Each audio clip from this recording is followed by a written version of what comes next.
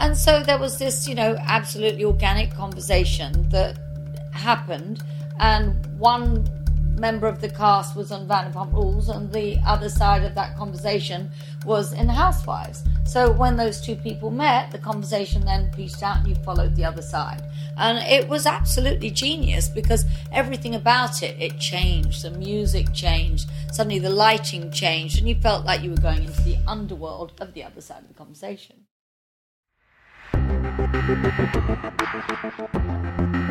Welcome, friends, to Exec Producer. I'm your host, Noah Pollack. Every episode of Exec Producer offers a deep dive into one of your favorite shows from the point of view of both the producer who dreamt it up and the executive who championed it, where the idea came from, the hurdles they faced in selling it, and ultimately how it made it to air and into popular culture. I've worked as an executive at 4 separate networks, and I've produced and overseen hundreds of hours of television. I've seen the good, the bad, and the ugly, and I hope to share some of that wisdom with you. So settle in, turn it up, and enjoy. And please also remember to subscribe wherever you get your podcasts, and follow us on Instagram at EP with NP. So with that, thank you again, and enjoy the show. We're rolling. Thank you. Here we are at Lisa Vanderpump's unbelievably gorgeous home.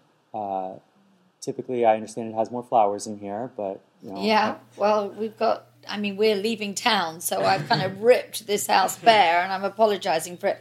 But you can hear the birds chirping and the swans quacking or whatever they do, and the ponies snorting. It's a wonderful setting for a podcast. It is, yeah. By far the best I've had so far. And if this is a naked, barren house, then, my home certainly, wouldn't hold a candle. But thank you so much for having us here today to talk about your really remarkable show, Vanderpump Rules. Thank you as well to Alex Baskin, the man in the moment, who set this up. Alex and I have a long history together. We actually went to high school together. So I'll be sharing those secrets for a later date. Oh, okay. Well, you've got a very willing audience here. He's got the dirt on me, as you've seen in the last 300 episodes. In fact, I was talking about it the other day. I have done 300 episodes of television for Bravo. So, yeah, there's that's been quite a story for sure. Yeah, you're second probably to Andy at this point. No, more so than Andy, I would think. Well, if you count all the Watch What Happens. Yeah. Yeah, but they're half an hour. Stats. Yeah, that's true. All right. But yeah, so let's talk about the show of the moment, Vanderpump Rules. And this show, as you well know, it's a remarkable show. And I don't say this lightly as an English major. Without a hint of irony, I would say, minus the iambic pentameter, it's Shakespearean. The drama that happens in the show is really like nothing else on television. But like every show, it started with the light bulb. There was, at one point, an idea of, we should do a show about this. And Lisa, I would ask you, what was your light bulb moment for Vanderpump Rules? Well, I'd spoken to Bravo. They said, we're not really covering much of your business life on Housewives because there wasn't room for it, obviously, because it's, an ensemble show and it was difficult to really kind of, understand what went down business, so to speak. So they spoke to me and said, what would you like to maybe do a pilot about? And their first choice was, what about Villa Blanca?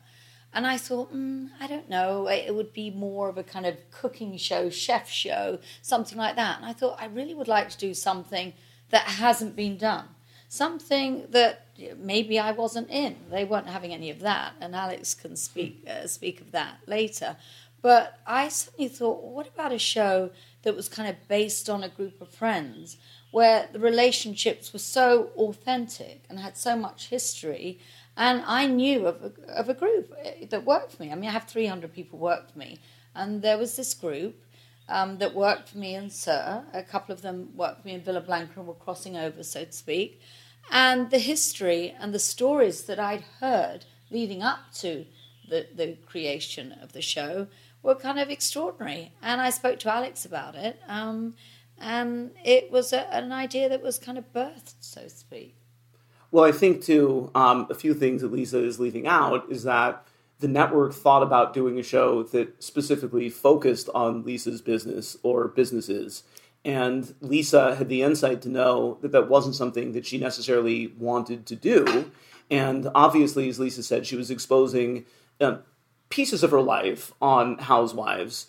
And because it was an ensemble, which tended to work out well, thought then, okay, well, what should we look into doing? And Lisa was, when she says that she was reluctant to be in what ultimately became Vanderpump Rules, and before we had a title... Even the title I was objecting to. that's there were many conversations about that, which is a separate story that we'll get to, which was tapping into the name recognition of Lisa so that when the show launched, the audience knew what they could buy into, because the world didn't mean anything to them. And even the restaurant name Sir was something that we had introduced lightly on The Real Housewives of Beverly Hills, but kind of who cares? Yes. You know? So, but Lisa knew right away that the show should focus on another world, and we did have many also, we didn't want it to compete with Housewives. That's right. We wanted it to be, and truly where, it was sort of a tributary, and so Housewives would then feed into the show, and it seems like a foregone conclusion after the fact that this would be a great success and we'd be here talking about... It's easier, after the fact. But we didn't know, so we had to plan for how can we best lead to its success, and by the way, in failure, keep doing what we're doing, which was working pretty well at the time too. Sure. And Lisa knew right away, as she says, that the show was not in Villa Blanca, even though that had been more of a hub on The Real Housewives of Beverly Hills at that point. It was too clean.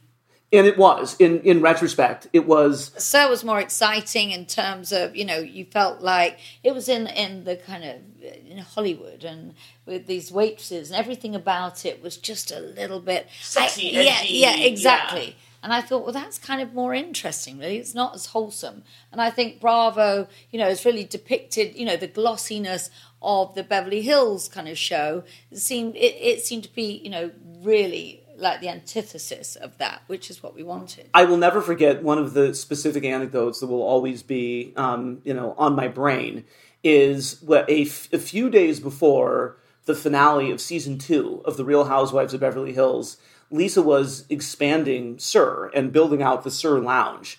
Because when my God, you remember that then? Oh my God. We were having the finale on the Thursday. Yeah. And we met on the Sunday. And that place was not ready to go. And the bar wasn't even built. And Alex is looking at me thinking... But you do realize then, the story of the finale is going to be, this is a flop. Like, you didn't pull it together. And Lisa is saying, don't worry, and she's introducing me to what would ultimately become the Vanderpump Rules cast. Well, I'm always about let's not waste any time. So while I was sitting there and we were building the bar for the party on the Thursday, and Alex was thinking, how can we have the final party, when this bar isn't even built yet? And I'm like, Alex, relax. I said, oh, and by the way, when we were sitting on orange crates, the whole thing wasn't even decorated yet, I said, look, I want you to meet this group of friends, and I'm going to bring them in and introduce them to you and just let them talk, freely. And they're kind of an extraordinary bunch because the cohesion they're so complicated. And, really, I tried to explain it to Alex, but it was best that they explained it to him themselves. So I'm sitting there in nervous wreck, and Lisa said, why don't you do what you do and I'll do what I do? And introduces me to them. And we... I think I introduced you to Schwartz, Peter, Jax, Tina, who was an African-American girl that kind of was working for me for quite a few years, who actually had a hard time getting her head around reality. She did. Could never quite drop the guard. And we really wanted her. And then we had Sheena, who'd worked for me for a few years, and Kristen, who was always been problematic, Katie, who was with Schwartz, and Sandoval, Jax, and Stassi. And when you listen to the stories, do you remember when one of them said, well, she dropped me off on the side of the freeway? And she said, well, I think it was Kristen said, well, it's because you slapped me around the face. And she said, yeah, but you didn't have to leave me there stranded on the side of the freeway. And I went, well, kind of, there's your show. I mean, we said when we've told the story then, so we basically ended up, so cutting to how we ended up moving this forward at Bravo, then it was a series of conversations. Bravo wanted to be in business with Lisa in a bigger way. Lisa said, well, I don't know how much more I want to do, but by the way, if you're talking about doing Villa Blanca, there's no show there. Directed us to Sir, and then I took a screen grab of the website, which was a spontaneous picture at the time. I mean, that wasn't the cast were doing their regular photo shoot, and I literally sat in for this. I remember actually borrowing a pair of tights from Natalie and said, okay, I'll sit in, and it was this kind of throne type of chair, and I sat in there in this pink dress, And then we ended up using that for the website.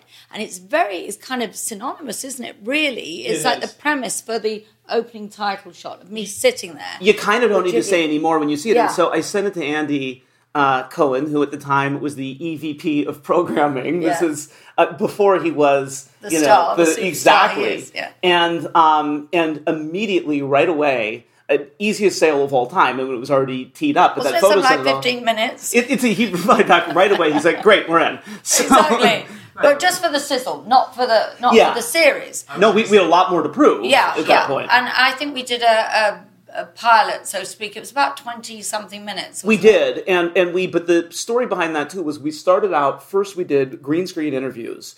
And so Lisa and I... that was funny. Oh, it was so fun. So we went to the stage, and we had set up interview questions that we knew would push these cast members' buttons, because of course Lisa had heard all of the stories about all of them, and had selected the ones that were of interest.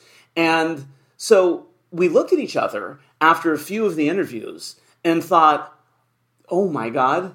What about Jax? Do you remember he came in and he spilled the beans on all his castmates? He sure did. It didn't take long. And I remember looking at him on screen thinking, he's just got this great quality about him. Do you remember? It was the funniest thing. But I think that Lisa hit on a point that was really important, which was this was not just a good-looking group in West Hollywood of young actors and models who were trying to make it. This group had a real history. They really cared about each other, and that is the kind of thing that you cannot fake. Yes, you can't. And we've seen that in Housewives when we've kind of introduced somebody to the group, that they've joined the group, they've kind of been through the Bravo auditions, and they might know this one or that one vaguely, but there's not that authenticity of that history. And I think as we saw in Housewives, when you see the relationship, for example, when you see Kim and Kyle, the stakes are so high. Yeah. When you have that cement, there's far more to lose. So now we suddenly have a group where you have, Sandoval was former roommates with Jax, and he was currently dating Stassi, and Stassi had slept with Peter, and Stassi and Katie were best friends, and she was dating Schwartz, and then Kristen and Schwartz were living together, and Kristen and Katie were best friends, and then you had Sheena and Tina. Makes perfect sense, right? Well, the other thing that we found though with the show too is we have never cast anyone into the show, so we have only used people who really are a part of Lisa's world. And anyone who has gotten a job at the restaurant and tried to be on the show and has not really been committed to it and has not been around, we have one person. We actually have one person that manipulated us, and that was James Kennedy. And I tell you why he did that, because he came to us as a young busboy, where his parents actually said, will you kind of look after our boy and give him a job as a busboy? And I'm thinking, oh, okay, I'll give him a job as a busboy. And then he kind of, started, he was a runner or whatever, and he wanted to be in the show so badly, but he had no place in the show, unless you're kind of right in the glue, right in the middle of it.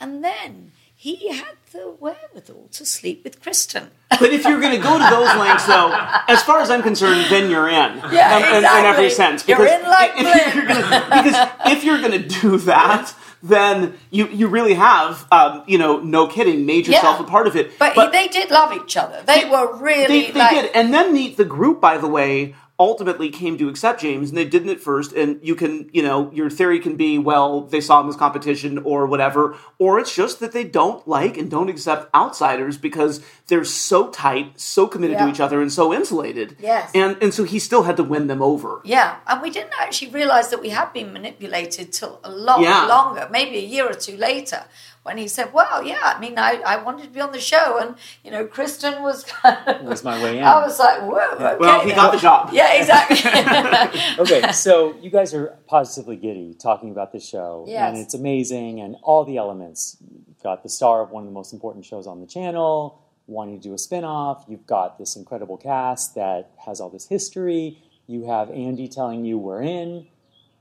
But you're in maybe a decade ago would have meant, okay, let's go pretty quickly to series. How long did it take you from the moment Andy said you're in to the moment you actually had a green light? Because I would imagine it was probably a pretty long time. Oh, it was. I mean, we did the sizzle reel, and I thought that was fantastic. It never really saw the light of day, did it? Not until the uncensored the special. uncensored special, yeah. But it was really great. I mean, it was just, you saw this convoluted group of people, and It captured it. Yeah, it really Yeah. did. They did a great job, Evolution, and I think one of the major components of making a good reality show as well, and I speak to this, is the fact that Evolution are so careful with the people they put on the ground.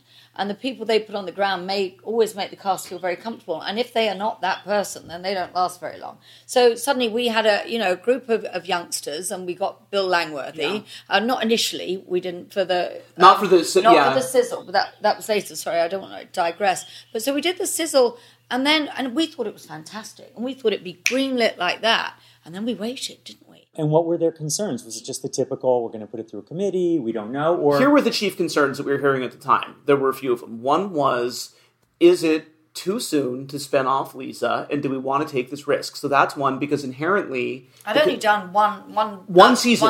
One season. And so the feeling is, what are you signaling if this doesn't work? Again, thinking defensively and thinking of the downside. The other thing is, we were being compared to other shows, other ensemble docuseries about restaurants, which in my view were not analogous to what we were doing at all. But those had not worked because they'd been about kind of lame second-tier restaurants with people that were cast for the show that you had no reason to give a shit about. Yeah, we've seen shows since that when they put people together for the sake of a show, well, what is that? Those shows come and go. It doesn't work. Yeah, and those, so there's no audience connection to them. And so it was an uphill battle there. The other thing that was big is, and it's hard to go back in time, but this was a very different show for Bravo at the time. It was younger, it was edgier, it was sexier. We wanted it that way. That was absolutely a prerequisite, wasn't it? We didn't compromise, on those grounds because we wanted to succeed by our own merits. But the concern was,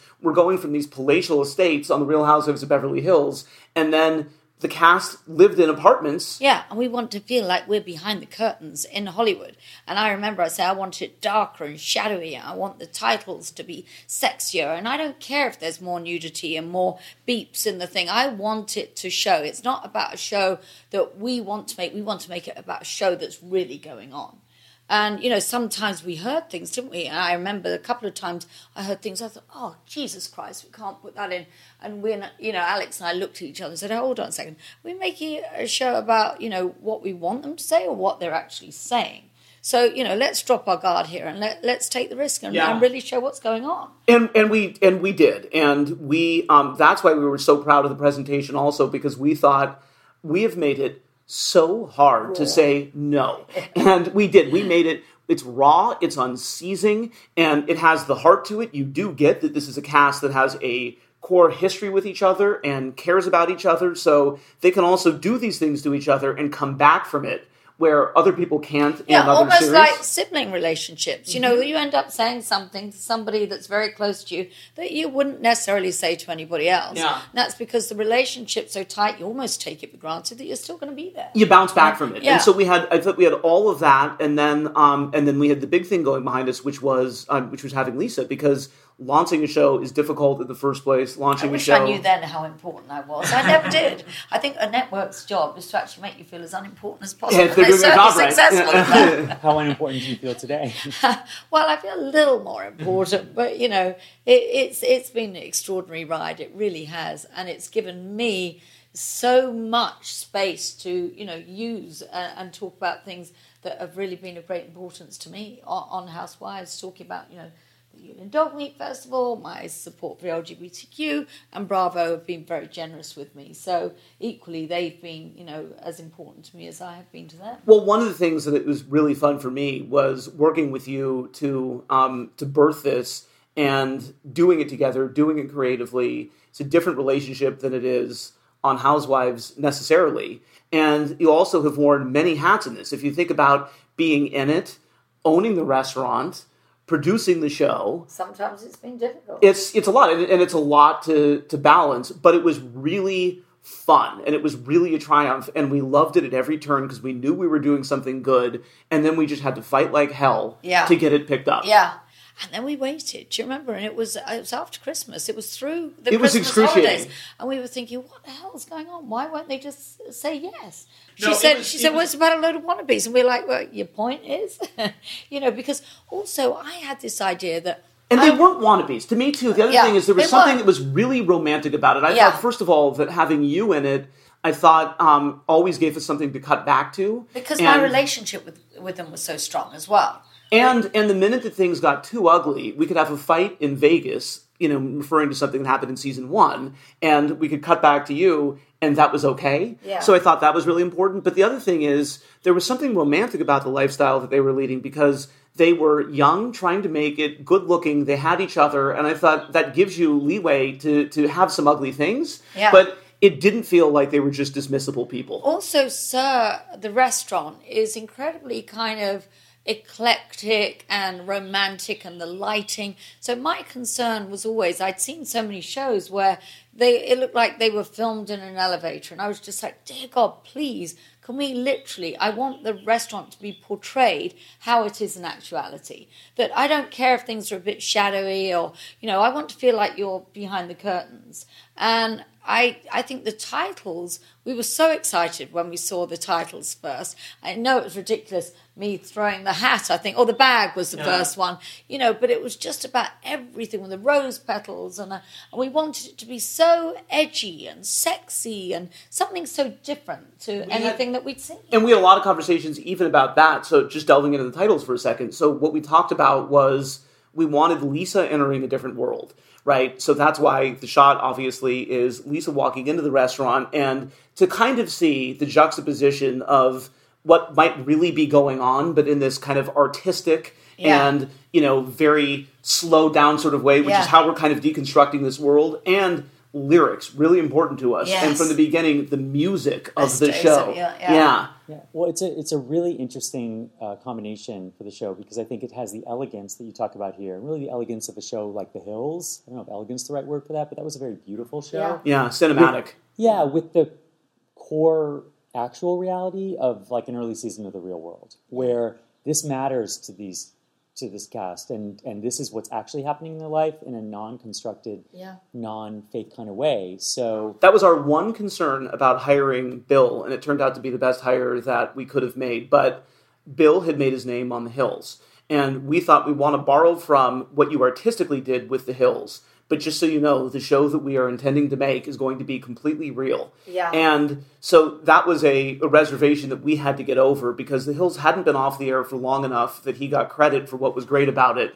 But there was still, at that time, a little bit of a concern that The Hills anyone who came from The Hills camp, Yeah, we didn't want him to choreograph. might it, and that might be what he would default to. and we felt that reality would be stranger than fiction. I mean, that's exactly. And it sure has as it been. is. Yeah. And their lives move so quickly. In fact, one of the frustrating things about Vanderpump Rules is the fact that when we have our downtime, things often move on, and so we have to come back and say, okay, so we know that this happened last season, but this, that. So it's one of those shows you could almost film, 12 months of the year. Oh, I absolutely sense that. I mean, right, the earliest order, I believe, was for 8 episodes. Yes. Right now it's in the 20s. Well, Yeah. because so Will the it be 52 at some point? really 40. interesting. We had a conversation about this last week with Bravo, and I will say to their credit on this that once they did pick up the show, they were all in, and they were in for something that that looked and felt different. Originally, we were held to 8 episodes, which we ended up getting moved up a little bit the first season because I think we got to 12 on the first season. I think we did. We moved them up slowly because we just had so much content that they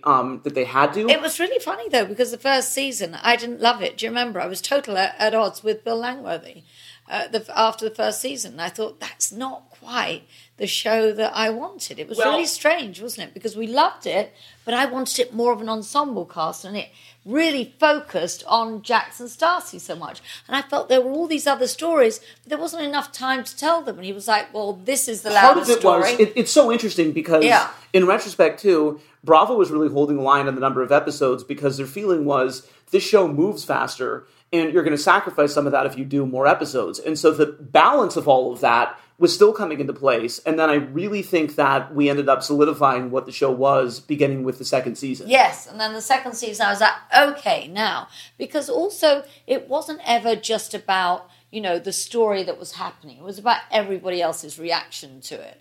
And, it's very funny because I remember when I first did Housewives, somebody said, well, the Housewives of paramount importance. They said, it's their reaction. I said, well, what do you mean exactly? They said, well, for instance, like if you were in your restaurant and say, I don't know, Mickey Rourke came in and, he suddenly threw a drink at you or whatever, they wouldn't follow Mickey Rourke walking out.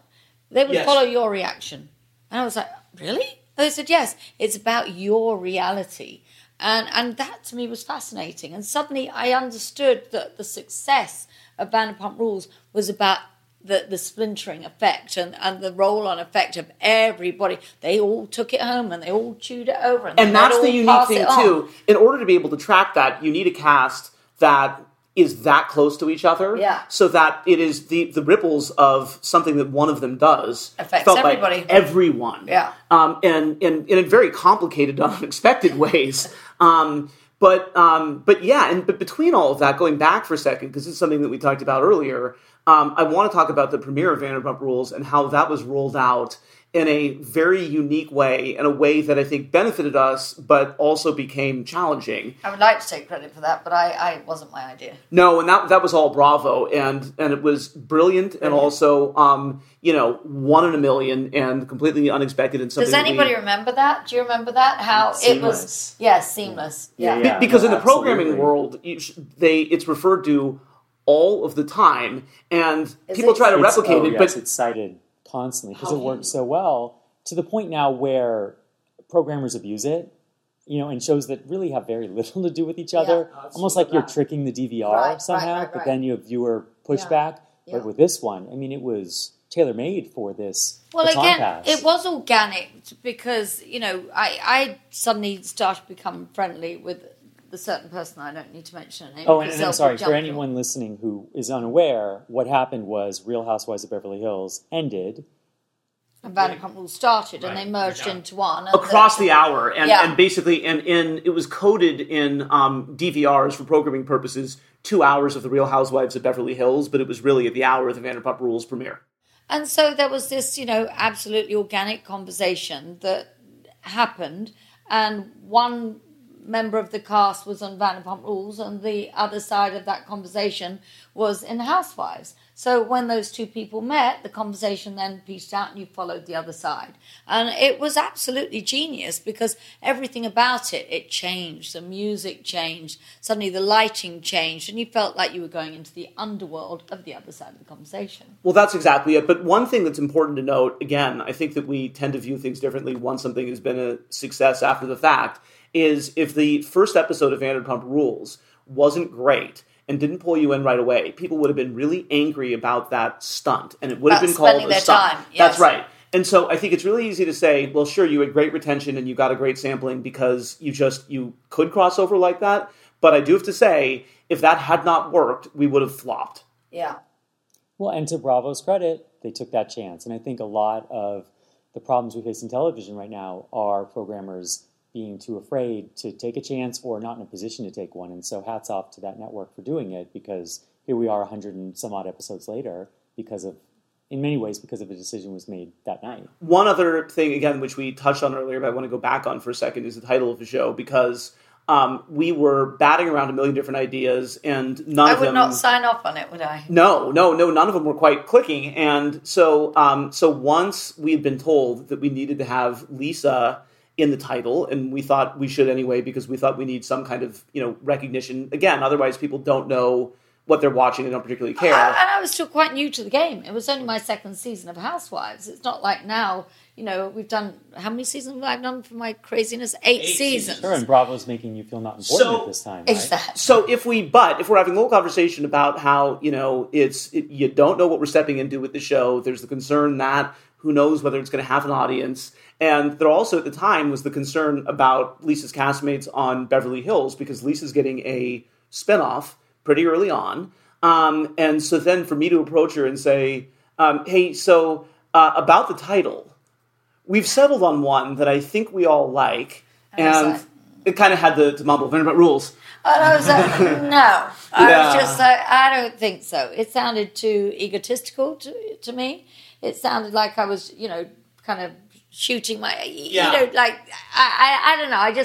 Well, this is just your name and title. I just couldn't get it. It sounded so arrogant to me. They were like, well, we've tested it, and this is the one that everybody likes. And I thought, okay, if it's a success, then is it a good thing? And if it's a flop, then it damn sure is not. Well, I think, in retrospect, that was absolutely the right move. And as much as, the headlines would have been brutal to Lisa, if we hadn't done well, I mean, can you imagine all of the anti-Vanderpump Rules? Yeah.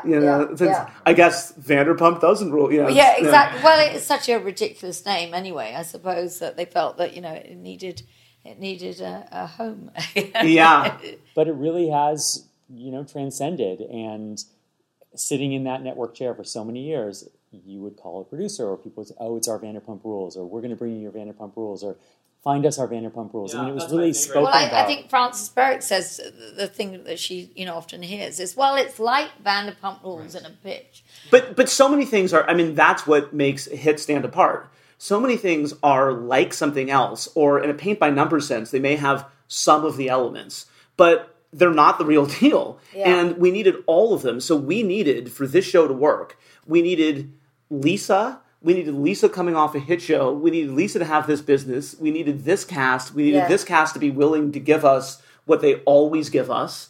And then we needed to get it right. And then we needed the network to say, okay, let's do it. And I think, I really do also think that the cast has been very unusual in the fact that they were so willing to open their lives, and their legs for that matter, but definitely their lives. Sorry, you can cut that bit out. Absolutely will not cut that out. But they were also very kind of, they were up for it, and they didn't come out of reality television. It wasn't like this was a new adventure for them. And I think we just had a great crew. And as I said, it was very strange for me because I remember at first not getting along with Bill Langworthy the first season. And then now I will not hear a word said against him. I love that man. I mean, he will be in my life forever because he is just such a great human being, and he's so kind, and he's so approachable, really. He just does a wonderful, wonderful job. Well, I think we're all on the same team. And so that doesn't mean that there aren't moments. But he's on the ground. And that's right. And so we are, but I think even globally, I think that the cast is on the team with us too. And so that doesn't mean that we don't have tough moments with them. It doesn't mean there aren't things that they wish that we wouldn't tell. And, we are unflinching. I mean, we really are, because when you start making this show, the expectation then is that, you have to keep it up. And I could not be more proud that I think that our sixth season is as better strong. Than ever. And I Exactly. really do. And I think that's a testament to everyone involved. But I think that there's a collective, and I think that really helps us. When times are tough for anyone in particular, everybody knows that it is in service of making a great show. And we really are, kind of a rising tide lifts all boats is true here. I really believe that. Yeah. There aren't different agendas. Well, let's talk about the talent management side of this, because here you are in your sixth season and 100 some odd episodes, and it's incredible. I mean, shows would kill for that. And most shows that have an ensemble cast never reach anything close to that because the cast becomes bigger than the show. It's one thing if you're doing House Hunters, you can go for a billion years and nothing's going to get in your way. But for, you think about the Jersey Shore, I guess, comes to mind, right? And it was 5 or 6 seasons the first time around, burned bright in a way that few had, and then they got too expensive and the talent management became too impossible. But here you guys are with a show that is as culturally relevant as anything out there, cast members who I'm sure are making a lot more money in their Bravo fees than they are serving at SUR, yet for all these reasons you mentioned, it's still going swimmingly. I mean, how are you guys, what sort of producing gymnastics does it take to accomplish that? Well, that is a complicated scenario, of course, because many of them, don't need the money, so to speak. They're not as hungry as they were. But I think they're still committed to the SUR family. I mean, they really are. I mean, for instance, you see Lala. I was having dinner with Alex the other night. Now, she's got a wealthy boyfriend, but he doesn't really support her. She gets paid from being on the show. But they love being part of that dynamic. Also, the show is based around Sir. Yeah. And also, if you notice, really, none of them, of any of that cast, have bought a place. I mean, they've spent their money, probably been very irresponsible with it. And so they kind of have this hunger to stay on the show, to be part of that whole dynamic, maybe because of their uncertainty of what goes on. I think that's right, and I think that in kind of a... You saw Lala the other night, you were like, oh, Lala's here. I'm like, no, Lala's often here. That was just Wednesday, but I think that also, I think that who they are has not changed, and I think that the group cares about the same things, and I think that there's something that is nice about that, where they make more money than they did before, but beyond that, they are the same people, and because they're so close to each other, they don't let each other get too out of whack. And also, they don't want to think that, the bus is leaving without them. I mean, and that bus is Sir. So, if they see that James Kennedy's there 3 nights a week, well, I don't think they want to be sitting in their apartment or out for too long. They want to be behind that bar. And also, they love the attention, and we get a lot of people in there. So it's kind of... Yes, it's changed a little bit, but more things change, more things stay the same. And I think that's right, and I think that it's remarkable that it hasn't completely changed. And they also know how fortunate they are to be a part of something that is really special. And so we haven't had any of we've had to some extent the out of control egos, but I would say for the most part, and we can cite examples of that. We've had people that have left and come back and those sorts of things. But for the most part, they know that they need to keep this going as long as possible. And again, they're with their friends and in their real lives. And also, if you think there's a lot of anchors on that show that haven't, you've got Peter that's been there forever, you've got my son that's been there forever, you've got Guillermo. So a lot of the body of the show has stayed the same. Sure. And there's a huge comfort factor, and they come back in and they want to be behind the bar and they want to do this and they want to do that. And I'm there, so it's just like the family that kind of keeps on going, really. How long can they serve, tuna tartare? Well, if you think that Stacy's left, but, she's an integral part of the group still. Kristen got fired. I mean, we're not going to keep somebody on because they're good television. If she goes, and tells Diana to suck a dick, if she thinks that she's going to show up with her job just because she's on a television show, it's not going to happen. So positions change as well. I think now we're seeing the evolution of Sandoval and Schwartz, or not, so to speak, especially when I see it back, see how wasted they are in Vegas. This is what, just sort of who Lisa is during production we talked about wearing a bunch of different hats. But the truth is, you just let things be and sort of happen as they are. And so there are times where I would otherwise talk to my other producing partners and give a heads up on something, but we really just let it all kind of play out. And so I think the funniest thing, though, is that my finger is on the pulse. And I love it when, somebody at Evolution or Bill or anybody will come to me and go, Lisa, we've got the problem. I go, yeah, I know.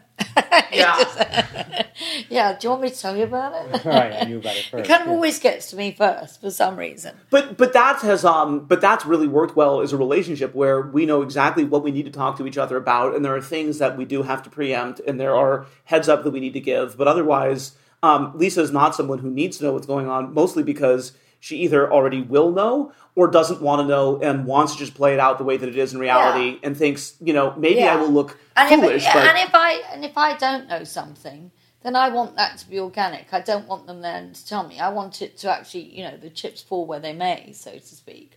When I saw back, Jax fighting in the first season, but if every boss saw what their young crew were doing, in Vegas at the weekend, maybe nobody would have a job on Monday morning.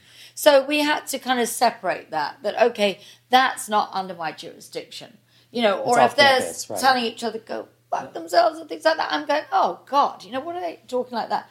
That's not my business. Right. It might be my business because I'm watching it, but unless they're doing it, but if it comes down to the restaurant, then I'm going to hold them accountable. Well, let's talk about business, right? I mean, I think this kicked off in many ways a whole trend in television, certainly in reality television, it didn't invent the OcuSoap, but it is the most popular, I think, in the genre, where the show is such a commercial for your brand, and every network seems to again, going back to that, I want my Vanderpump, right? What is the business that this celebrity owns that I can exploit?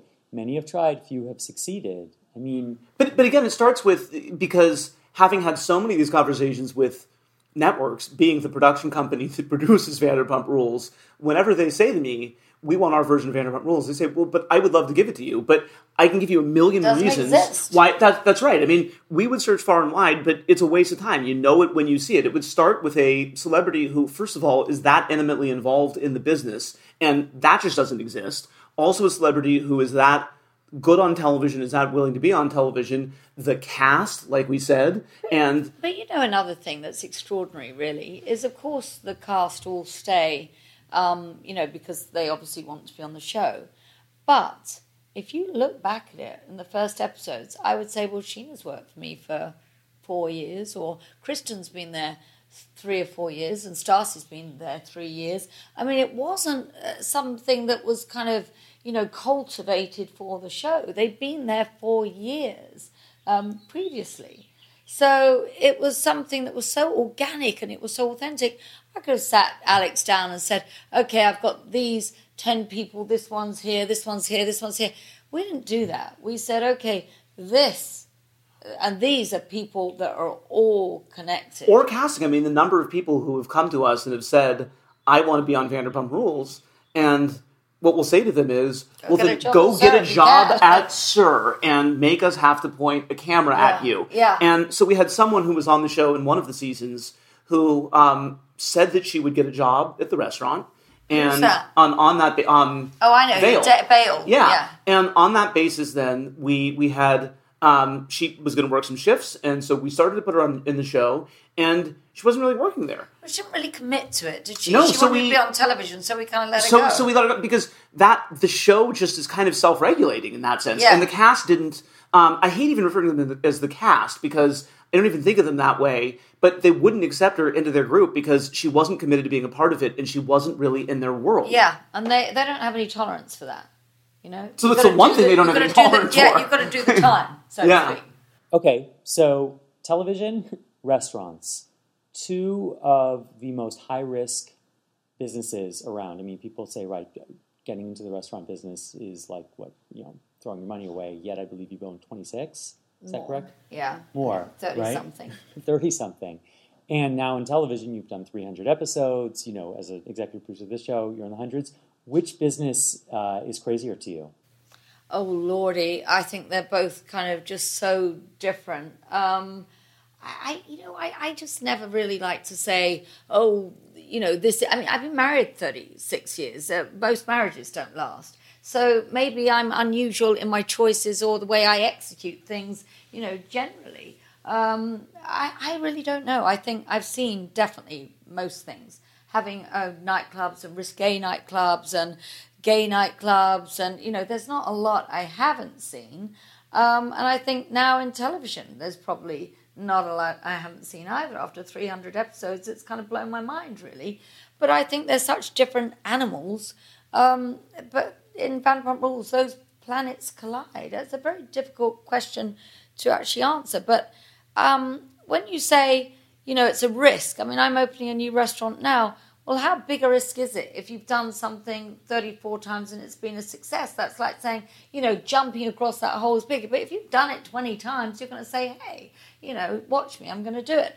I mean, that sounds arrogant, but I think with all the components, we think it through about, what we want and what we need and, something incredibly different to the area, then it should be a success. But one of the differences, though, that we've talked about is... you're not in control of your own fate when you open a restaurant, but you're in control of the process leading up to opening it. Not completely, because obviously there's permits and there's builders and there's everything else. And every other nightmare. And everything else you can't even imagine. But you have more control than you do with a television show where you do need to get the buy-in of so many people along the way. Yes. And then there are so many people that are... But then I'm invested in a great company. Yes. Like, I trust Evolution. I absolutely, trust Bill Langworthy and Alex Baskin and Doug Ross. That they are going to bring home a great product, which is a hell of a reassurance, It's like for me to go and do it with another production company.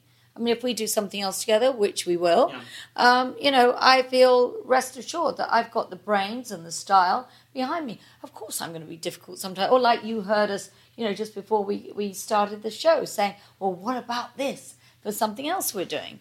And I think it's a meeting of the minds. And then you've got to be confident, And listen, if I've had 33 successful restaurants and one fails, well, so be it. I'll take it, That's a great ratio. And it's not your name on the restaurant anyway. Exactly. I think you're going to call it Baskin's, right? Yeah, right. So one question I've been asking everyone is, and specifically for television, but I would love to ask you as well, you talked about now 34 restaurants, you know what you're doing, but there was a first one. And I suppose, what advice would you give to, 25-year-old Lisa just starting out, or I don't know how old you were when you launched the first restaurant, but what advice would you give to the younger version of yourself? Well, I think that I was lucky that I was married to somebody, that was older and wiser than me, and it started off with a wine bar that served food, a kind of wine bar restaurant. And I think really bringing your individuality, really doing a lot of research. All my restaurants and bars are incredibly ambiance driven as well. So not to just think, well, a restaurant's just about the food. Of course, the food is of paramount importance, but make your environment somewhere that people want to be. Like we've just opened our dog centre. We've broken the rules. It's a dog rescue centre. It's unlike anything anybody's ever been. But when you go in, you want to be there. And I think that's a paramount importance that you walk in, you think, I feel happy here. When you walk into my house, the first thing you said to me, and I said, we haven't got any flowers, they're all taken down because I'm going away tomorrow. But you said, I've never seen anything like this. I've never been anywhere. So you're basically walking into my world. And I would say to anybody starting up, make it your world and make the lighting sexy. Make people feel comfortable as you walk in and bring a damn good menu. And also fill that niche so you're not competing with somebody next door that's bringing the same thing to it. And work as hard as you can because, trust me, you're going to need it, Alex, would you say anything similar or different for, as it pertains to television? I mean, I think that a lot of it does relate to television too, and a lot of that goes to the work environment that we try to create at Evolution. And like I was saying before, I truly work with people who are more talented than I am at... Alex is the smartest person I know. Without a doubt, the smartest person I know. She's smart for his own good, always has been. No, I don't actually think. I think he's smart enough for both of us, though. And you know what? You have to wake up early to have a conversation with Alex Baskin. I always say I actually have to have my thinking cap on, and he really is. And I've seen him grow up too, as well, which is kind of interesting. And I've always had more faith in him than he's had in himself. And my foot has been firmly up his arse, pushing him all the way. And I have a scar on my leg of where he threw me over the first wall when he bought his first property. So, we're great friends as well. But I know I have a lot of talent behind me, and that speaks for a lot. Yeah, it's been, I have to say, we have had so much fun doing this. And that has really been... the key to it, as trite as that sounds, we always go back to that, and we always go back to laughing, and we always go back to saying, what if, pushing ourselves to do something else. Yeah. And I can't say that you love every minute of it because it's hard. It's hard. Showing you, even, watching Beverly Hills, seeing Pink Dog dying and Pikachu dying and looking it back and us just kind of, couldn't even watch it. But then there's great moments as well. You know what's really funny, Alex? I was going to say to you, even all these episodes later, when I see the opening titles of Vanderpump Rules, more so, I actually love it every time it's exciting. See it. Yeah. It's just great. And so on that note, we try to. well, that's right. And one thing that I'll say we're leading stuff is that we try to tell ourselves. I think is really important is to take a moment to savor it because everything is really hard to achieve. And so the minute that we, get great news about the ratings or Rihanna tweets about the show or anything, enjoy it because it won't be here forever. And then get back to work and keep doing it. Yeah. And it's kind of it. Well, I love it. You guys have been so gracious with your time. Thank you so much. I encourage everyone to go on to the Vanderpump Dog Charity and make a donation. Thank you. Yeah, we've already saved 500 dogs, and we've only been open 11 months, so thank you. That's remarkable. Yeah, we have a rescue at home, and it really has been a game changer for our family. Yeah, watch that space. You got it. So there it is, the full story of Vanderpump Rules. Thanks to Greg Mercer for creating our show art, and to Chris Carmichael for composing our music and for all things technical. You can find their respective work at gregorymercer.com and christophercarmichael.com. Thanks as well to our guests, Alex Baskin and Lisa Vanderpump, and to my wonderful family for all of their help and support. Also, please do subscribe to Exec Producer wherever you get your podcasts, and follow us on Instagram at EP with NP. And since collaboration is at the heart of this project, I'd love to hear from you, the listeners. Please reach out with what you liked, what you didn't like, and any ideas for future episodes. So thank you again for listening, and please come back next time. I'm your host, Noah Pollack. Choose kind.